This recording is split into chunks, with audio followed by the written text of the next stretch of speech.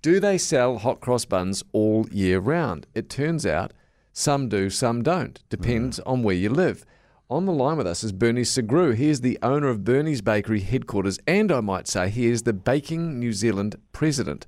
Where are you, Bernie? Hello, Bernie. Where are you? G'day. I'm in a paddock in Washdyke, Timaru at the moment. Nice. Is that where your bakery is? No, I got some people snooping around my shed buying a bit of surplus equipment. Oh, right. Okay. So, Bernie, let's get to the bottom of this. Do they sell and do you sell hot cross buns all year round? Well, people certainly do sell hot cross buns all year round, and some, as you say, do take the cross off, or they just don't put it on, and then that's just a spice bun. But there's still hot cross buns sold in a lot of bakeries all year round. Is that all they are? Hot spice buns, that's it, is it? Well, yes, but maybe they might put a bit more peel on it at Easter and a bit of rum or something. Oh, okay, you got me. Do you sell buns without the fruit in them for your hot cross buns, Bernie?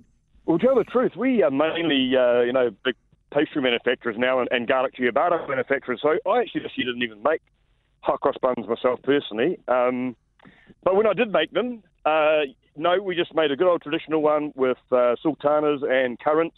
Right. Always a dispute if you should put peel in or not. So my wife won that one, so no, we never put peel in ours. I'm so glad you didn't put peel in yours. I can't stand that. It reminded me of marmalade jam, Bernie, and I can't eat the marmalade jam. That's weird, that. Yeah. So, Bernie, what is the flavour in the hot cross bun then? There's something in there that's Moorish, it's delicious, that you don't get anywhere else. It's a spice. It is a spice. What's the spice, though?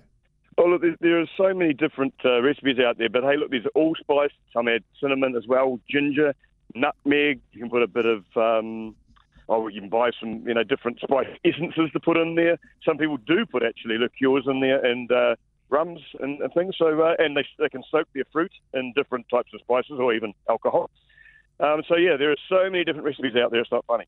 And am I right in saying you judged the best hot cross bun in the country this year? Yeah, well, with being the president, I didn't actually judge it, but I was there snooping around. It was great. There's about 60 entrants this year. Huge competition. Very, very, very tough competition. We had 3 excellent judges this year, and then, of course, the chief judge overseeing. So, yeah, it was fantastic to see the bakers get behind it and enter and get behind, what we do for a living, which is make bread and buns and pies and that stuff. Do you recall who won the best bun?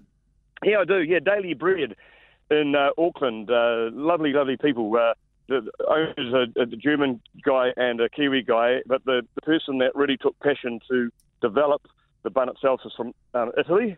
He's an Italian guy, and he made a sourdough. He's very passionate about his sourdoughs. Like, he's even got a gadget that goes in the sourdough, and it sends messages to a cell phone telling it how it's getting on.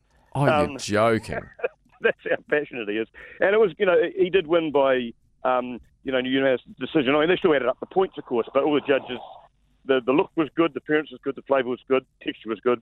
Well, great, actually. And, so they'll be making thousands of buns. And he's, I think you can actually buy bluff oysters a little bit cheaper, though. He's $40 a dozen. Now you've got James interested. Yeah, exactly. I love the passion when you talk, Bernie, and I love that. And just it has become such a science. Just the last thing, do you think that all the different things now, like Pix peanut butter in buns or chocolate, do you think that sullies the hot cross bun? No, look, it adds a flair, and I think that even Pick with his Whittaker, chocolate one too, it's fantastic. No, look, good on him, everybody having a go, and I mean, it's actually quite difficult for a factory to produce something new, because if it doesn't turn over and doesn't sell, it can actually cost them more money. So, trying something new and it being successful is a pat on the back to any manufacturer that wants to give something new a go. Yeah, I love it. Bernie, you've been fascinating to talk to. What made you get into being a baker originally? Well, my mother's a baker. My mother was a baker. I'm a baker. My daughter's a baker. And I just actually used to go next door to my neighbours that used to do baking. I just loved licking all the bowls, of course. From there, it was addictive. Oh, licking the bowls. That was a rite of passage for kids. You'd sit up on the bench with mum and lick the bowl. It's brilliant. Yeah. Bernie, lovely to talk to you. Thank you for your time. No, thanks, guys. Thanks, Bernie. You Thank too. you.